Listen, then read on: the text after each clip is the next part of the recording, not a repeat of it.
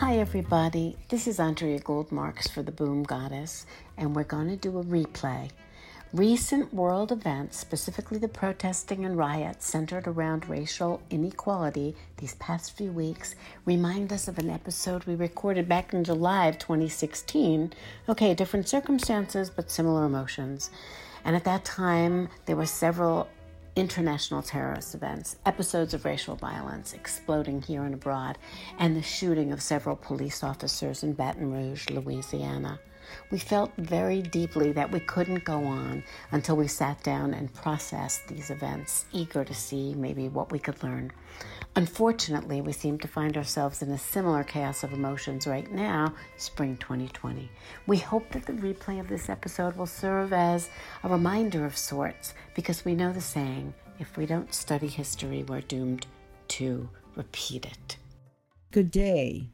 This is Boom Goddess Podcast, and this is one of your hosts, Jennifer Davis Page. I'm sitting here with my two beautiful co-hosts, BB Peters and Dr. Andrea Gould, and we welcome all of our listeners today.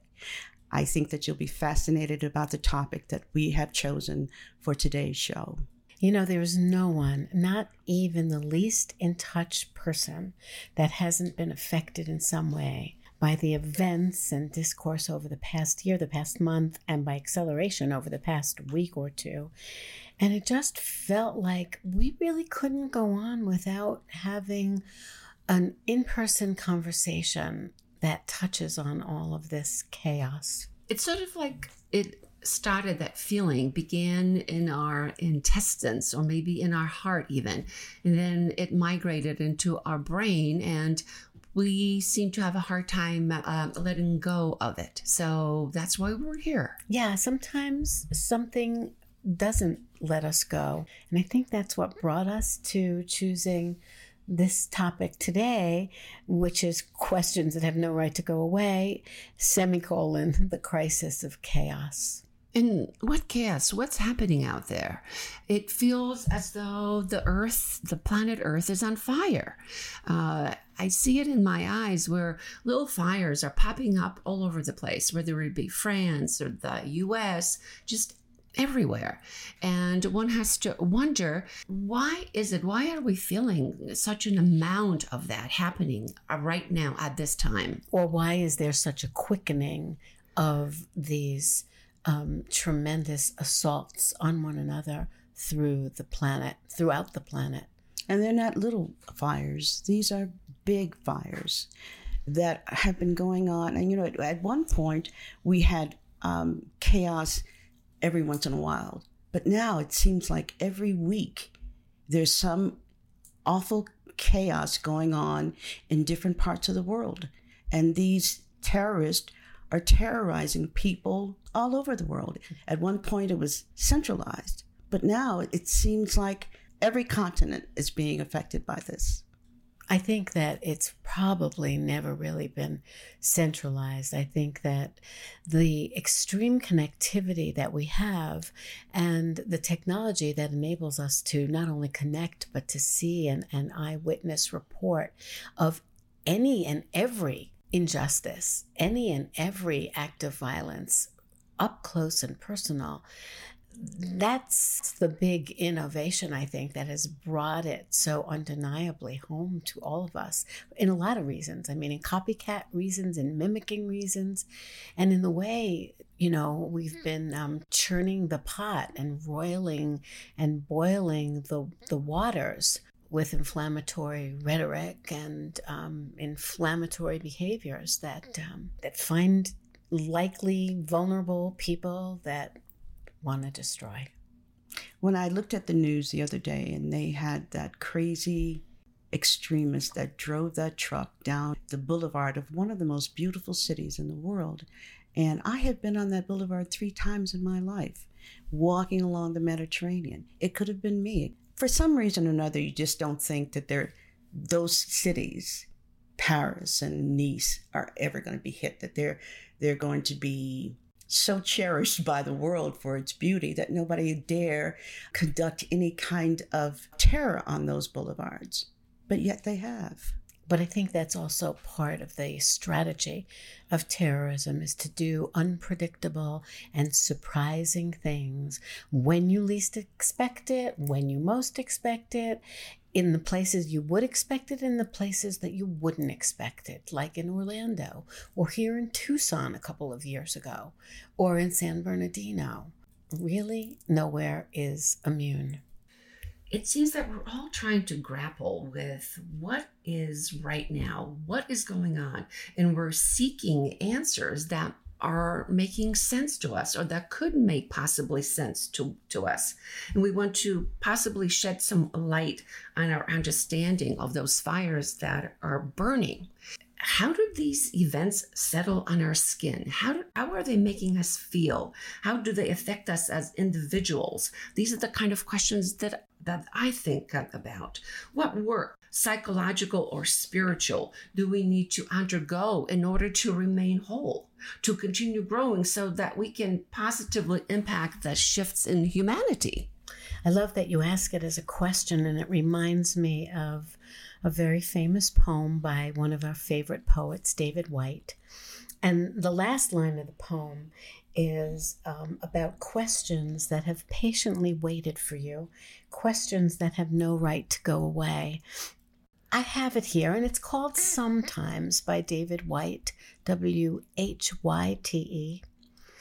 Sometimes, if you move carefully through the forest, breathing like the ones in the old stories who would cross a shimmering bed of dry leaves without a sound, you come to a place whose only task is to trouble you with tiny but frightening requests, conceived out of nowhere, but in this place beginning to lead everywhere.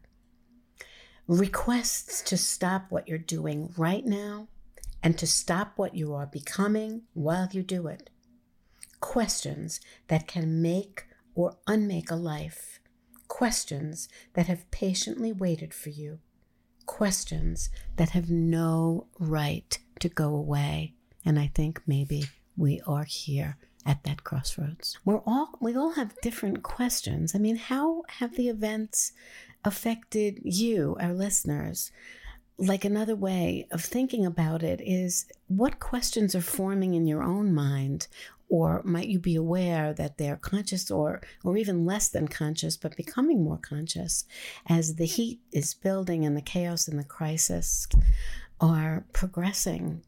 How would you describe your own internal reaction? Are you reacting? Are you distracting yourself? Are you becoming emotional? Are you making judgments? Are you curious? Or are you going perhaps inside and looking at your state of mind and your state of heart, learning or expressing or feeling those emotions? How are you personally reacting, Jen? What's going on inside of you? Well, I was born in Baton Rouge, Louisiana. It's the capital of Louisiana, and a sleepy little town. Nothing like this ever happened. I had to make a call because I still have cousins that live there. And as soon as I heard that there had been this shooting, the first thing that you want to say is reach out to your family and make sure that no family members were involved. Because at that time, no names had been released as to the names of the officers that had been murdered. I reached out to my family and they assured me everything's fine. But everybody was kind of staying in place. They were all staying home because they didn't know if there was going to be any other rounds or if there were other shooters. So, it frightens communities. They say that they were out to kill Black and white police officers in Baton Rouge, but, bullets don't know where to go. Anybody, any innocent person could have been shot during that time. It's frightening. It is just frightening. We've all been to Dallas. We know what a beautiful city that is. And not since President Kennedy was assassinated 52 years ago has Dallas been on the news like this with this awful shooting. It makes us feel so sad. It does. You know? And it also makes you feel no matter where you live in the country, you can't feel safe anymore. You're vulnerable. And, as a New Yorker present in New York during 9/11 and having a brother who worked right there at the World Trade Center, I mean, the panic and, once we experience anything like it, we vibrate with what happened in Paris. We vibrate what happened in Turkey. We vibrate with all of it. And it just kicks up the possibility of our really feeling for other people and the empathy of that. We're all vibrating with the whole concentric explosion. And Bibi's got tears in her eyes. What's going on with you, Bibi? Well, thanks for mentioning the word empathy, because I think that's what's coming up. Yeah. It is so scary and frightening because it can happen, and it has happened to all of us in one way or another. And so the thing that we really are grieving is that there is no safety. There is no sanctuary. Unless you want to limit your life and not leave your home.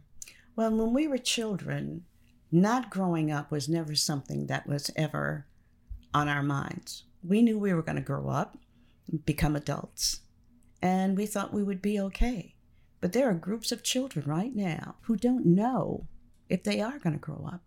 There are signs that I see on the news of Black children holding up signs saying, "Please let me grow up." This is awful that our children don't know what's ahead of them. Oprah did a piece some years ago in Chicago, and she was interviewing children from the projects of Cabrini Green. And she said these children have no dreams. And that's what's happened. Our children, Black, white, Hispanic, blue, have no dreams. They don't know what's ahead of them. And that really saddens me. It really saddens me. And I think at the same time that there might be so many who have stopped dreaming, there are also those who are inspired to become heroes. And when you listen to people's stories, they will tell you about the turning points in their lives, like after 9/11 when they decided to join the Army.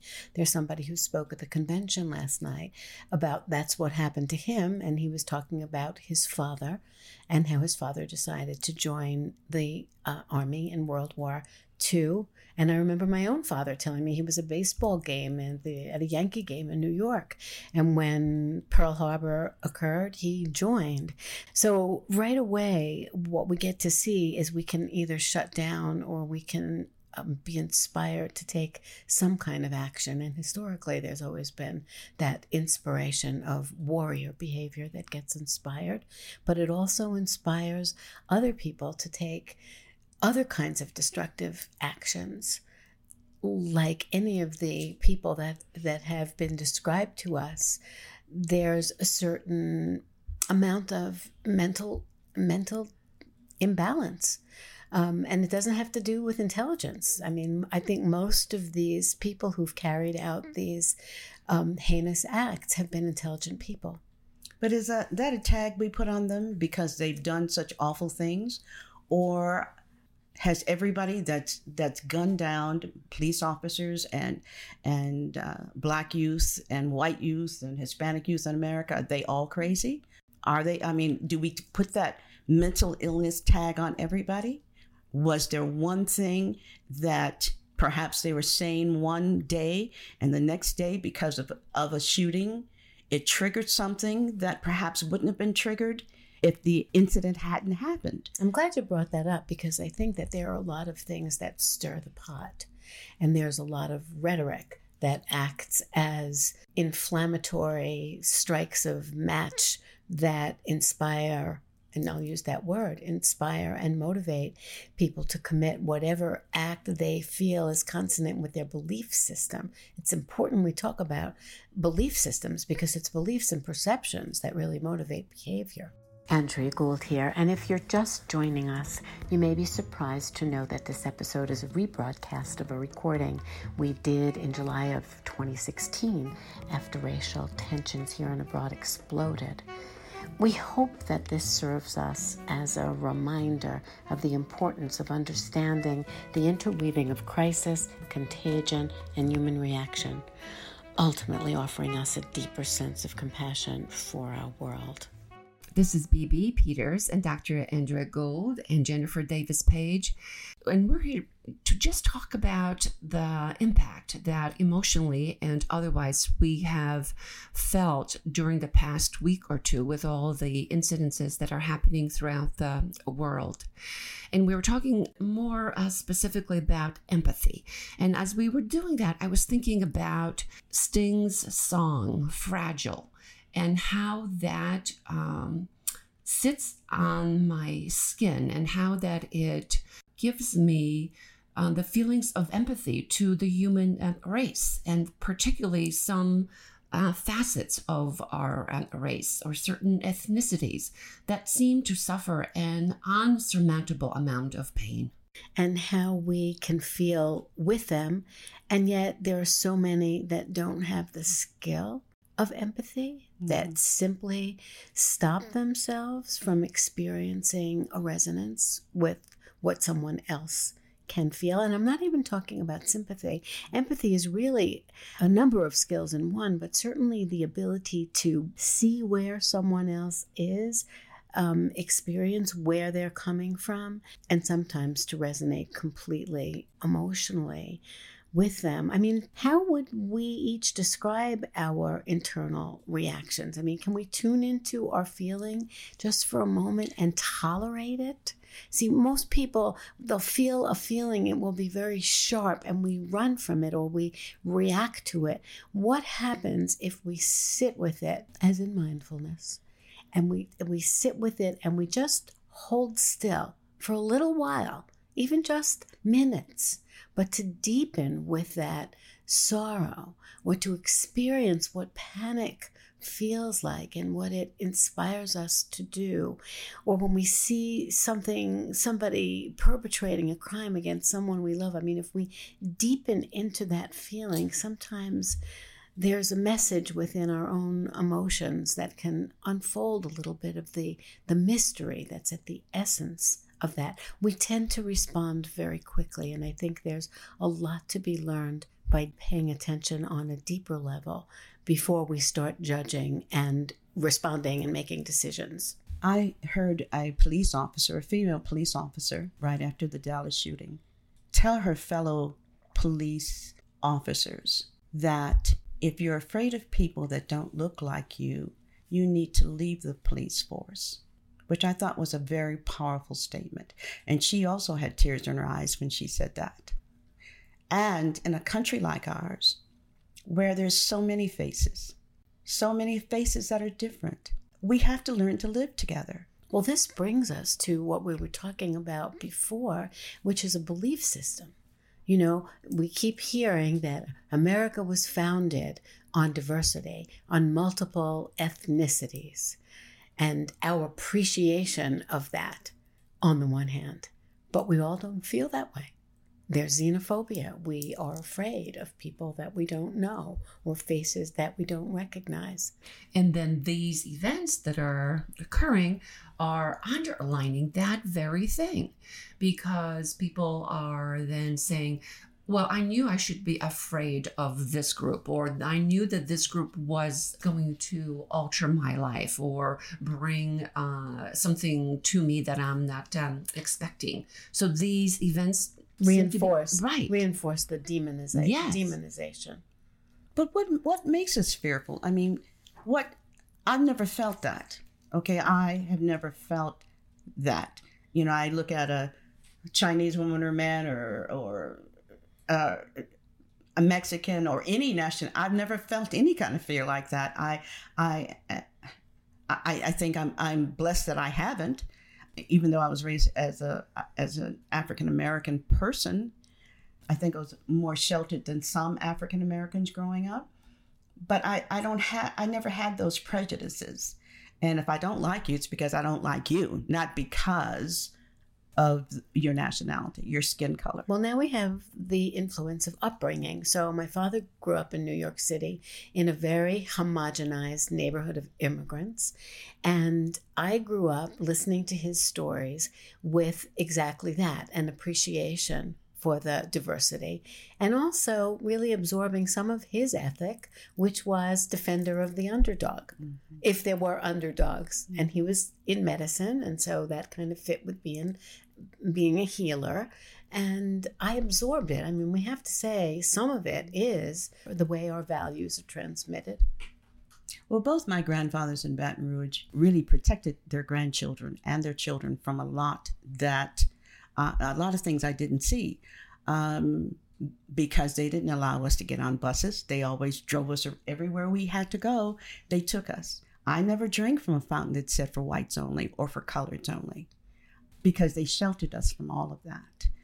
And there are children that weren't sheltered from that, my age, that have very different experiences. Can you talk a little bit about when you were telling us a story yesterday about your own children in Chicago and living where you lived, and how in certain ways you couldn't shelter them from injustice or being objects of suspicion, and I really with wish, no provocation? And I really wish I could have.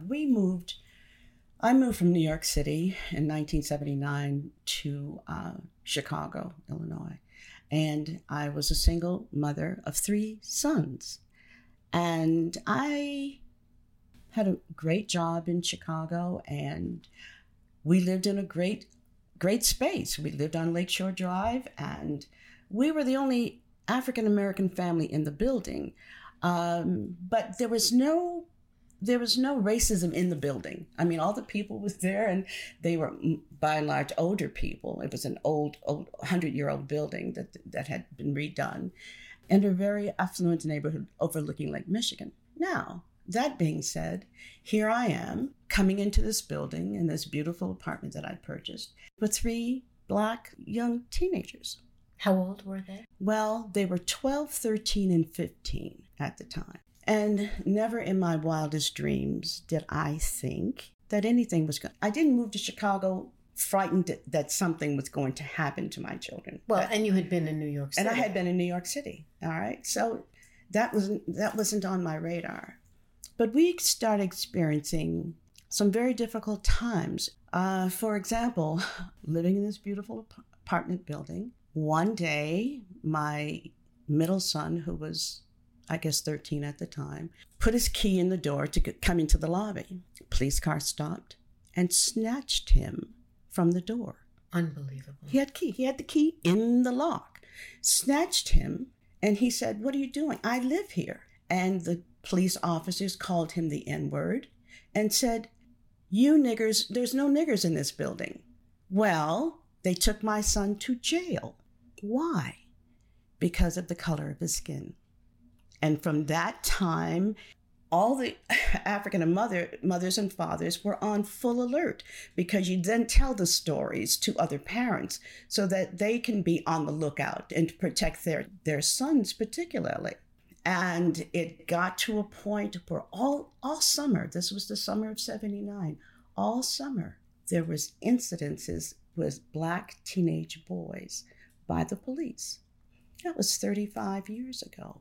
Things don't seem to have gotten any better.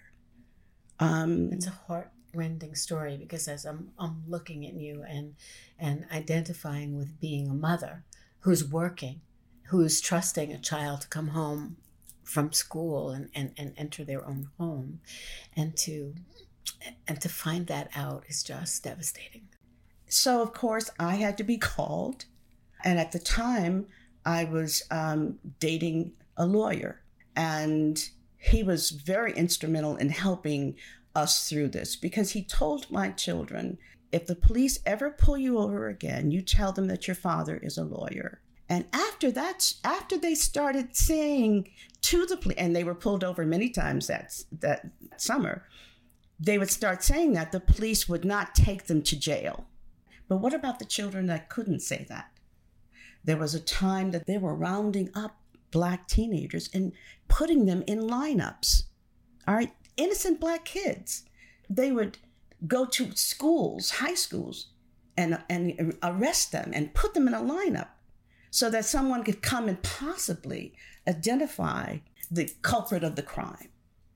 Is that mentality? What is that mentality? And that was 35 years ago. One Christmas, my oldest son, who was 15 or 16 at the time, told me he wanted a peacoat. Peacoats were very popular. Navy peacoats were very popular. I had one of those. Did you have one? I did too. So my son said, Mom, I'd like to have a peacoat. And I said, fine. So I bought him a peacoat. Well, that January, he's standing at a bus stop on the way home from school, and the police car pulls him up and arrests him because a black teenager with a peacoat had just hit some older woman over the head, snatched her purse, and ran. Well, my son happened to be 3 blocks away at another bus stop, and what did they see? They saw a black teenager with a peacoat, and off to jail he went. The woman ultimately died from her injuries, which really, now this becomes a murder, and my son was at a bus stop trying to get home with a peacoat on. So we went down to the police station, and of course, my lawyer friend got him out.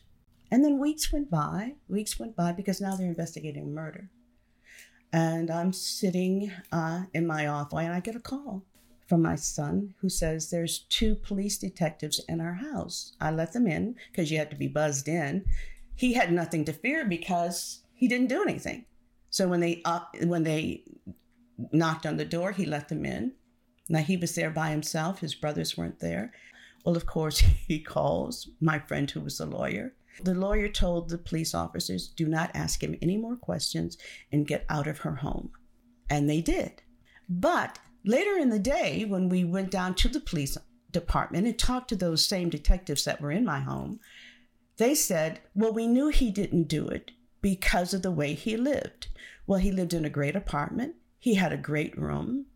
But guess what? What happens to the children that don't live in a great apartment, who don't have a great room, and are just as innocent? Does that mean because they're poor, they're guilty? The whole system just became very scary for us. So we had to change our lives a great deal. They didn't take any more buses. I mean, the mothers and fathers start chauffeuring these kids wherever they needed to go. Because they weren't safe on the streets of Chicago. They weren't safe. And at the time, there was a curfew for teenagers in Chicago. So certainly after 6 o'clock or whatever that curfew time was, we had to make sure our kids were not on the street without adult supervision. It was a very difficult time. So here the scars. Oh, he absolutely has the scars. I mean, we're talking about these scars in the here and now, and and 3 of us have done a number of programs about things that are of interest and topics that are of interest to our age group. But I think that this particular topic is really cutting very close to the bone, and really touching on all kinds of fear and of paranoia and of the expecting the unexpected, and just the outright injustice of it all. I could very well have been one of the many mothers in these major cities of Black teenage boys that don't have their children anymore, that were gunned down in the streets of these major cities. I could have been one of those women, and I thank God every day that I wasn't. But when we all get together and sit and we talk about them growing up, these are stories they tell. These are stories they tell their children. Right. And this is intergenerational PTSD, post-traumatic stress. And we can, even as a Jewish person, as Bibi, a Polish person, that the echoes of persecution and prejudice touch all of us. For more information, visit our website, boomgoddessradio.com, and follow us on Facebook, Boom Goddess. We'd love to hear from you. Your interest powers our programs.